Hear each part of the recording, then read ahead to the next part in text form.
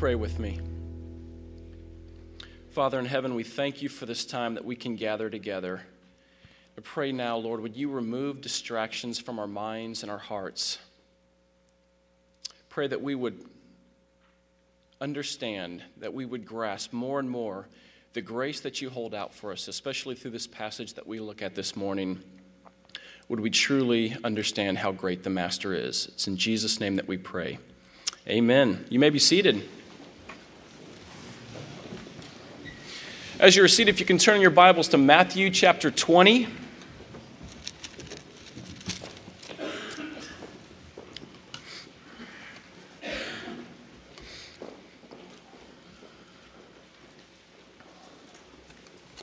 Matthew chapter 20.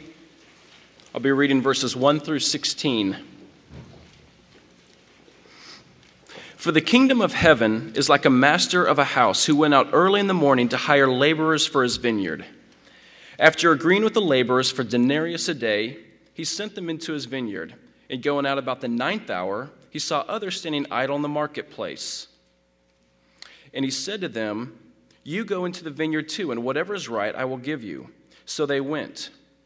Going out again about the 6th hour, and the 9th hour he did the same. And about the 11th hour he went out and found others standing, and he said to them, "Why do you stand here idle all day?" They said to him, "Because no one has hired us." And he said, "You go into the vineyard too." And when evening came, the owner of the vineyard said to his foreman, "Call the laborers and pay them their wages, beginning with the last up to the first." And when those hired about the 11th hour came, each of them received a denarius. Now when those hired first came, they thought they would receive more, but each of them also received a denarius. And on receiving it, they grumbled at the master of the house, saying, "These last worked only at 1 hour, and you have made them equal to us who have borne the burden of the day and the scorching heat." But he replied to one of them, "Friend, I am doing you no wrong. Did you not agree with me for a denarius? Take what belongs to you and go. I choose to give to this last worker as I give you. Am I not allowed to do what I choose with what belongs to me? Or do you begrudge my generosity? So the last will be first, and the first last." Matthew here gives us this parable of Jesus. But before we dive into this, it'd be good for us to step back and ask, why did Jesus speak in parables? A few reasons. One is that parables would be very memorable. They were memorable stories. And the disciples, and Peter in particular, there will come a time where he will desperately need to remember the message of this parable. But also another reason Jesus spoke in parables is that it called forth an immediate response from the listener, called forth for those around to examine themselves. And I'll share a parable once that did this exact thing for me to illustrate the nature of parables. I shared this a couple of years ago when I preached, but I think, again, it illustrates the point behind what parables do. It was my high school freshman science class. The teacher was Coach Schweitzer. He was a tough guy. There are some teachers that you just know that you can mess with. Coach Schweitzer was not one of those teachers. And I remember it was in the middle of one of his lectures that he said something that just triggered in my mind a witty comment. And the next thing you know, it went exactly from my mind and it traveled out through my mouth, just out there in front of the class. I thought it was pretty witty. He didn't think so. Neither did anybody around me, because nobody laughed and you could have heard a pin drop. And I still remember to this day his exact words along with his hand gestures. He paused. "Donahoe, I once had a dog that barked when I didn't want it to, and I shot it. How does that apply to your life?" That's what the class did. They laughed at me, and I, at that point, understood the parable, so I shut my yapper. That's what it does. It causes us to examine ourselves. And this is, in the parable that Jesus is telling here, he challenges his disciples, although it's not funny. He challenges his disciples to challenge their assumptions of what it means to be great in the kingdom of God, to challenge their assumptions that prestige and status and doing the right things do not earn necessarily brownie points with God. And for us to understand why Jesus tells this particular parable, We just have to look at the context that came right before it. The rich young ruler in Matthew 19 approached Jesus right before this parable, and he says to Jesus, "What must I do to inherit eternal life?" And Jesus, the great physician, cuts right through his sternum and goes right for the heart. He says, "You must give up and turn away from that which you love, namely your possessions." But instead, the rich young ruler turned away from Jesus because he loved his wealth too much. And Jesus goes on to tell his disciples, it is difficult for a rich man to enter the kingdom of heaven. This would have been absolutely shocking to the disciples, because in that day, they would have understood wealth to be a blessing in a person's life. But Jesus completely turns that upside down.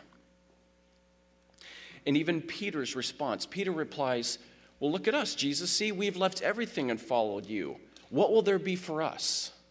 It's a fair question, isn't it? But Jesus' reply is anything but fair. Jesus goes on to say, "Peter, the first will be last, and the last will be first." And then he tells this parable, which definitely does not seem fair to our ears, nor the disciples' ears at that time. And Jesus ends the parable in verse 16 with, "So the first will be last, and the last will be first." This is far from fair. Just if we think about the parable just for a second, essentially we have a master that goes out to hire workers for his vineyard. And he goes out at 6 a.m. And then again, the scriptures tell us he went out again the 9th hour, again the 6th hour, and he continues on throughout the day. We can translate that as the master went out, he hired at 6, he went out again at 9. He went out again at 12 and hired more. He went out still again at 3 o'clock in the afternoon. And finally, the scriptures say he went out the 11th hour. We would understand that as he went out at 5 o'clock in the evening to hire still more. And yet paid time would come at 6 o'clock. And at that point, he paid everybody a denarius, which was a day's wage. He paid everybody the same. That it seems to us to be anything but fair. And that's what Jesus wanted the disciples to feel. He wanted them to feel that this isn't fair. And he wants us to feel that it's not fair, because he wants to disrupt our idea of what fairness is all about. He wants to disrupt our idea that we get what we deserve, that we get what we earn. But we're pretty removed from this particular parable. Obviously, most of us, I don't know of any in here that actually work vineyards, and so we may not feel this very deeply. And so let me change this parable around a bit to help us understand. There are 5 men that go to get season basketball tickets in their beloved college town. Now, the first guy is in his 70s, and he graduated from that particular university in that town and has been faithful to his team throughout the years that he's been living in that town. Faithful thick and thin to the school, to the athletic program, and more importantly, he's paid thousands upon thousands of dollars into a particular university fund that allows him to get good seats. Because the more you pay in, the better your seats are. Well, then the second, third, and the fourth people, each one similar stories, but they've all paid a little bit less into their fund. So they have not accrued as many points. But then the fifth person, he's a little different. He just moved to that town from a rival college town. And he only wants tickets to be able to watch one game a year, his beloved team, when they come to town. And so they all gather at the field house, and they're all talking, and they all recognize from each other's stories how many points each one has accrued. So the master of the field house calls them forth. It's time for the seating assignments. And he calls the last one first. The fifth man comes in, and he gets his seat assignments. And it is 5 rows up, half court on the player's side. So obviously, at this point, the first man is extremely excited, thinking he's going to be sitting right next to the coach, helping him call plays. But as it turns out, the master of the field house was feeling very generous to those that did not have as many points. And so he sat all of them together on the exact same row. Now, let me ask you a counseling question. If you're that first man, how do you feel about that? I tell you how you feel. You feel like hurting someone. If you have paid all that money in, you would be thinking, I've earned more. This is not fair. Plus, I'm sitting right next to this chump from the rival school. This is anything but fair. And that, again, is what we are to feel, is that this reveals to us, our idea of fairness reveals to us the condition of our very hearts. Because we are so used to operating off of merit, that you get what you deserve. And even Peter, in this parable, the question that he asks, when he says, see, we've left everything and followed you, you get to feel that Peter is operating off of merit as well, of the great things that he has done in following Jesus. And he's counting up his merit points.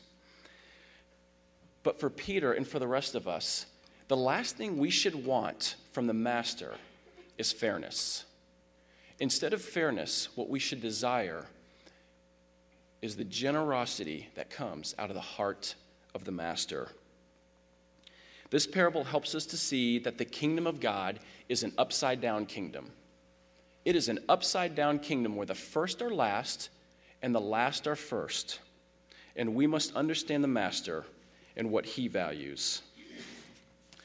It'll be helpful for us to understand this parable through the eyes of the characters involved. The first character we have is the master.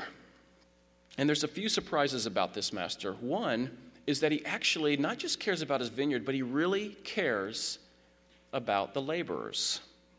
In fact, we see this because throughout this passage, he continually goes out to seek those who are needy. In the passage, in the ESV, it says, those who are idle all day. If you have the NIV, it says, those who are doing nothing. That is the heart of the master. He's clearly gracious, he's good, and he's generous. In his book, Transforming Grace, Jerry Bridges, and this is the same Jerry Bridges that comes here and does a conference in every February. In his book, he covers this parable and he articulates the heart of the master very well. So I want to read just a portion of this.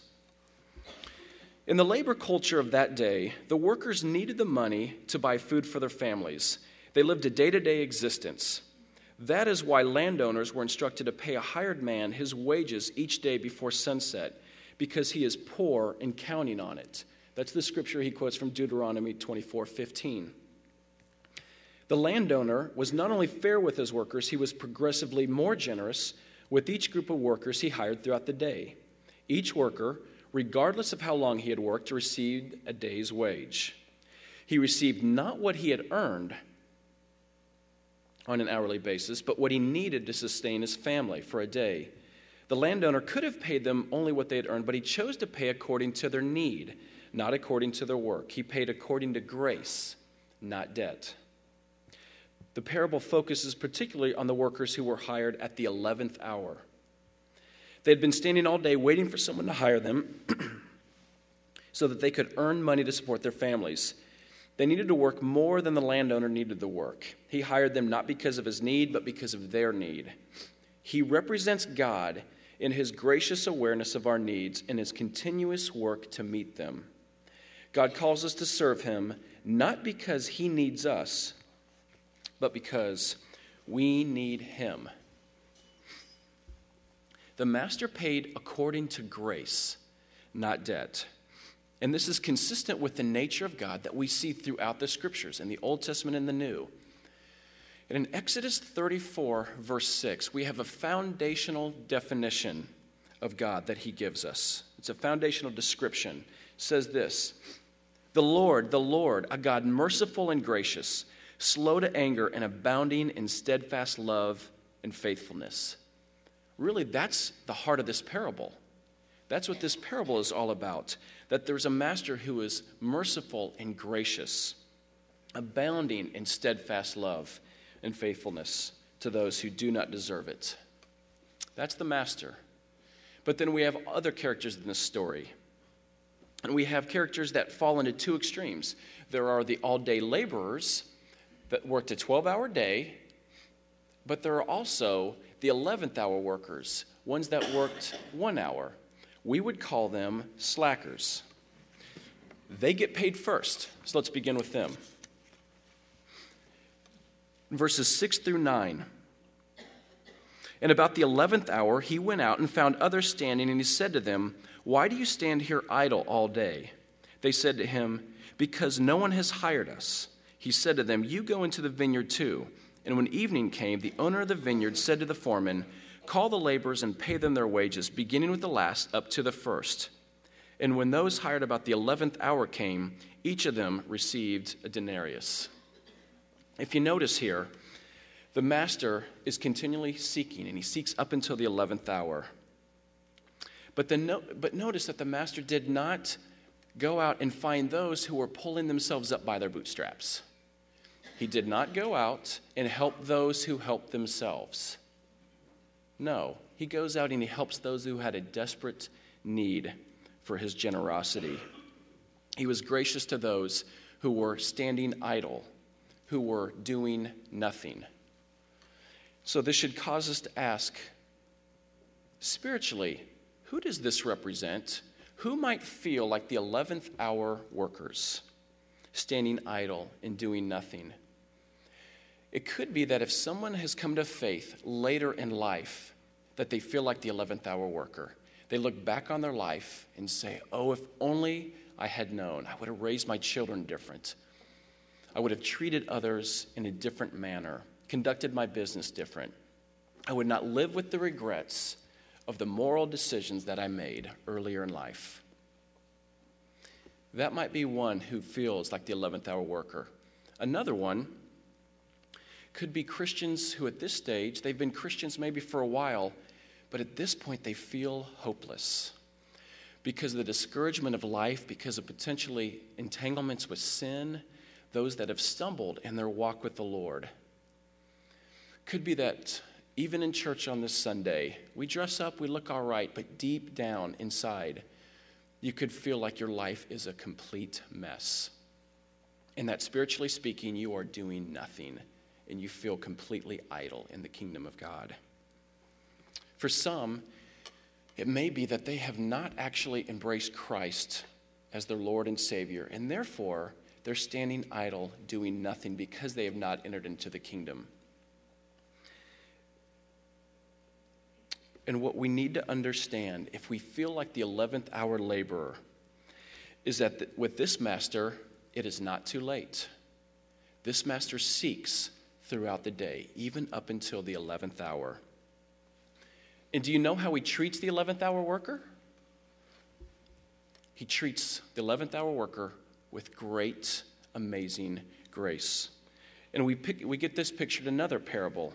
It's the parable of the prodigal son. If you turn in your Bibles to Luke chapter 15.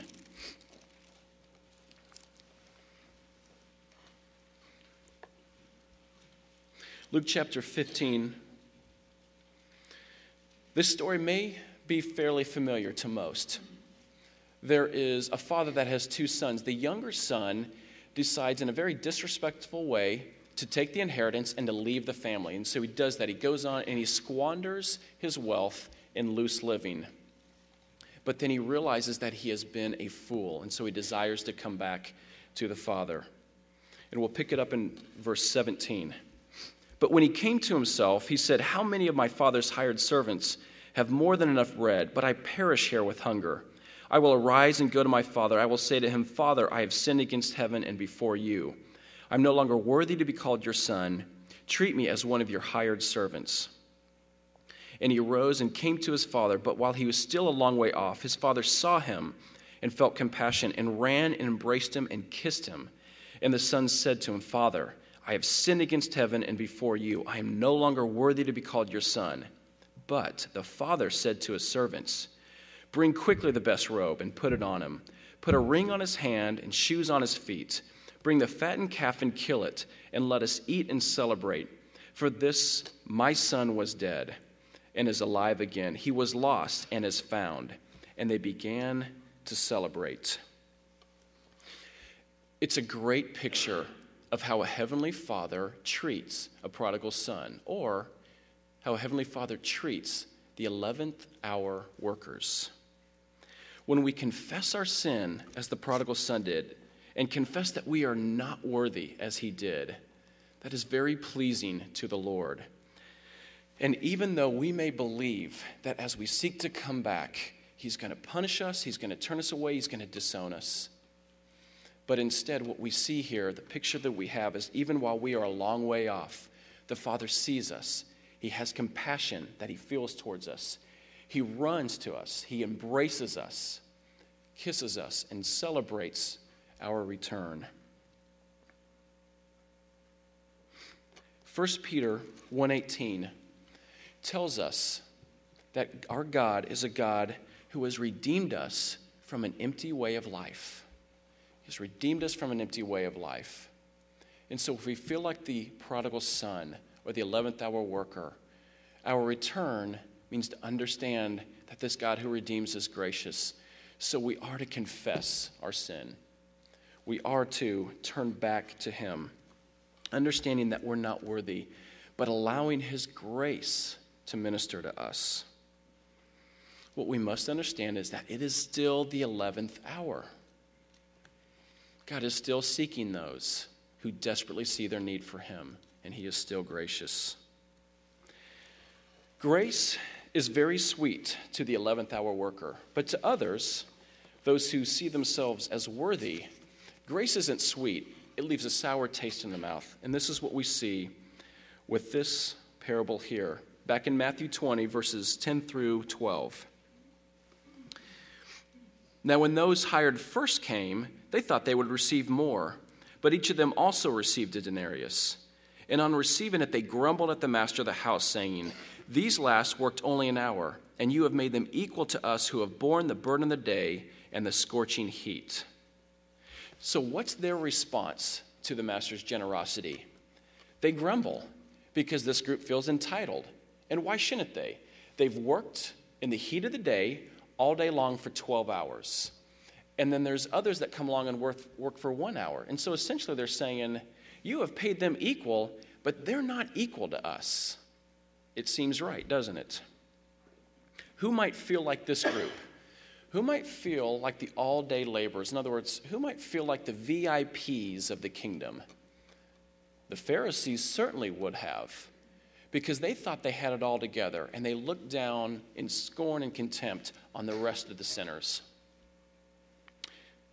The Jewish people of that time could have also understood themselves as the all-day laborers, in the sense that they were given the commandments of God, and they have sought to follow God's law for 2,000 years. But then all of a sudden, Jesus comes on the scene, and he's welcoming Gentiles into the kingdom on equal footing as they are.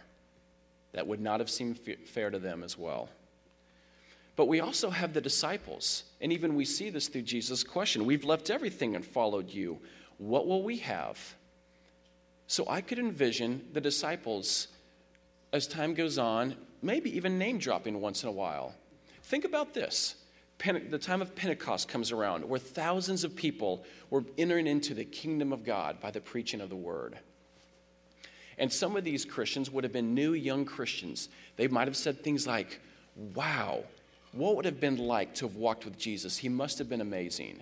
And I could see Peter in a circle saying, yeah, Jesus and I, we camped together. We were tight. We fried fish together. We talked about the end of the world.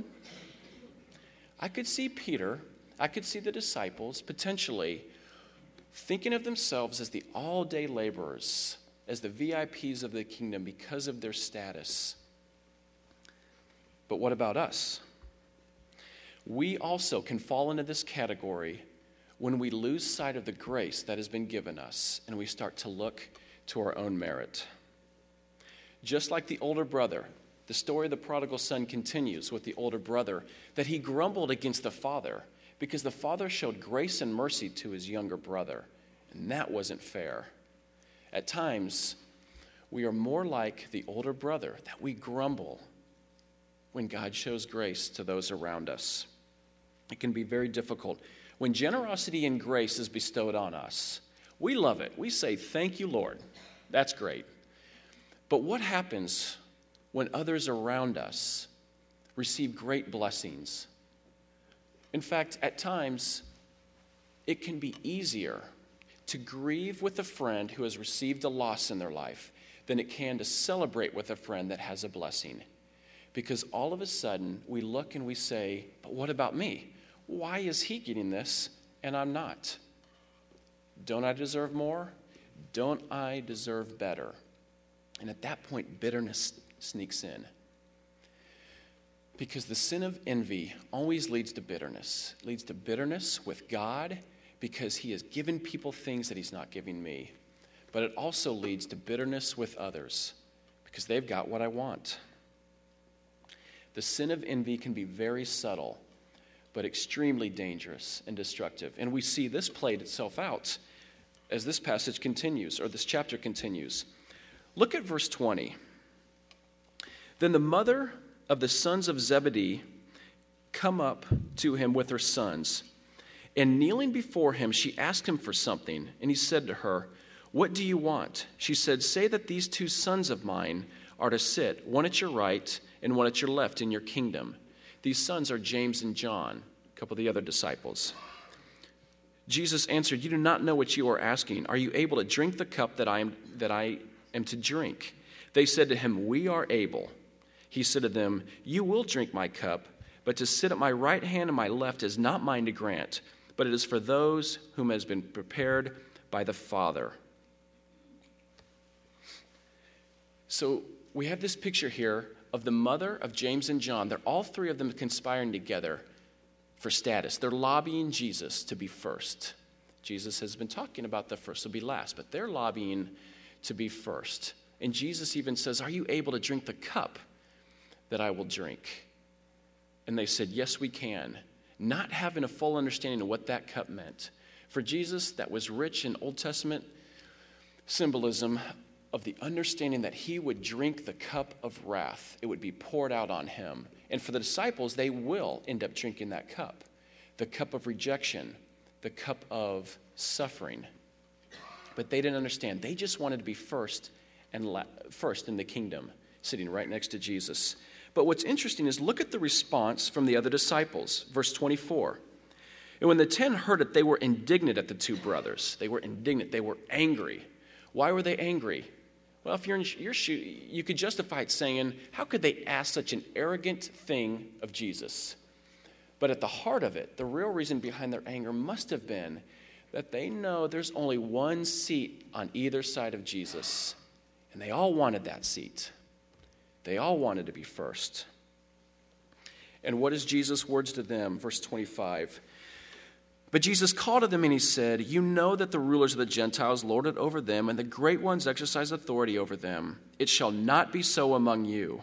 But whoever would be great among you must be your servant. Whoever would be first among you must be your slave. Even as the Son of Man came not to be served, but to serve, and to give his life as a ransom for many."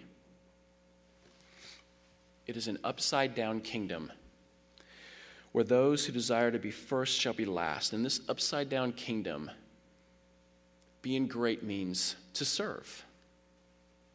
And this is so contrary to our culture. In our culture, what does it mean to be great? Obviously, it depends on the eyes that we view through. If we see it through the eyes of the world, to be great means wealth and status, popularity, sex appeal, attractiveness, athleticism, you name it. How many of those are kingdom virtues? None. As opposed to the kingdom virtues that Jesus talked about. In the eyes of the Lord, greatness is all about the kingdom virtues that Jesus spoke of in this passage, but also in other places. For instance, Matthew 5, the Beatitudes, where he says, and listen to these virtues, "Blessed are the poor in spirit, because they see their need for God. Blessed are those who mourn." In other words, they mourn their sin, and they mourn the sin of the culture around them. "Blessed are those who are meek." The meek person is one who is humble and sees their need for God. "Blessed are those who hunger and thirst for righteousness. Blessed are the merciful. Blessed are the pure in heart. Blessed are the peacemakers, and blessed are those who are persecuted for the name of Christ, for theirs is the kingdom of heaven. So if we've entered in to this upside-down kingdom, what does this mean for us of how we love and serve those around us? What does it mean to truly serve our spouse, to love them? What does it mean to be gracious with our kids, with our coworkers, our friends? What does it mean for our enemies, who might be our neighbors and our coworkers and others? When we understand that God is gracious and merciful with us, it frees us up to be gracious and merciful with those around us. And finally, let's look at the master's response to the grumblers. We see this in verses 13 through 16. But he replied, verse 13, but he replied to one of them, "Friend, I am doing you no wrong. Did you not agree with me for a denarius? Take what belongs to you and go. I choose to give to this last worker as I give to you. Am I not allowed to do what I choose with what belongs to me? Or do you begrudge my generosity? So the last will be first, and the first will be last." And as we hear these words right here, we've got to remember the context. We have to remember Peter's statement. "See, Lord, we've left everything to follow you. What will be there for us in the end?" Jesus' response that the first will be last and the last will be first had to be extremely frustrating to Peter. And this leads us to the questions he asked in 15 and 16. Jesus, am I not allowed to do what I choose? Am I not allowed to be generous to who I desire to be generous to? Peter right now would be frustrated, but a time is coming when he will desperately need to remember the words of this parable. Because look at the context. Where does Jesus go next? We see this in 17 through 19. And Jesus was going up to Jerusalem, and he took the 12 disciples aside, and he said to them, "We are going up to Jerusalem, and the Son of Man will be delivered over to the chief priests and scribes. They will condemn him to death, deliver him over to the Gentiles to be mocked and flogged and crucified, and he will be raised on the third day." Skip down to verse 28. Jesus said, "Even as the Son of Man came not to be served, but to serve and give his life as a ransom for many." Jesus is on his way to Jerusalem. He's on his way to the cross. And so Peter's asking, what's there going to be for us? And Peter's upset with the Lord's generosity. But that is exactly what Peter is going to need. Because before Jesus is crucified, Peter will deny him 3 times. "I never knew him. I never knew him. I never knew him." And the words of this parable might be ringing in Peter's ears. "Friend, do you begrudge me because I'm generous?" Because Peter desperately needed that generosity. He desperately needed that grace. And we as well will desperately need the generosity and grace of our Lord. Because we will fail him. We'll continue to fail him. And what we need is not his fairness. What Peter needed is not fairness. What Peter needed was grace. And we understand grace more and more when we understand that we are the 11th hour workers. We get what we do not deserve, and we should be extremely thankful for that. Therefore, we should understand if we're the 11th hour workers, we are all on the same level with one another. We are all humble before the Lord, who has been gracious to us. There is no place for pride. There is no place for contempt. There is no place for envy and jealousy. There is only place to worship God because of his amazing grace to us. Pray with me. Father in heaven, truly you are amazing. And this parable is very difficult to grasp. I confess for myself, for all of us, Lord, we desire so often to be first. And the reality is those who seek to be first will be last in the kingdom and the last first. So I pray that you would help us move in our hearts, that we would be humble, that we would understand your grace, so much so that we would understand that we get not what we deserve, but we get blessing upon blessing as we seek to live for you. And I pray that out of that, because of your grace, that would be our motivation to truly live for you. And it's in Jesus' name we pray. Amen.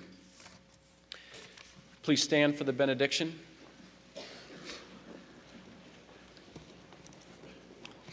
The congregational response, as printed in your bulletins, is Jesus is Lord. Hallelujah. Now receive this as the Lord's benediction. Now to him who is able to do immeasurably more than all we ask or imagine, according to his power that is at work within us, to him be glory in the church and in Christ Jesus throughout all generations, forever and ever. Amen. And all God's people said, Jesus is Lord. Hallelujah.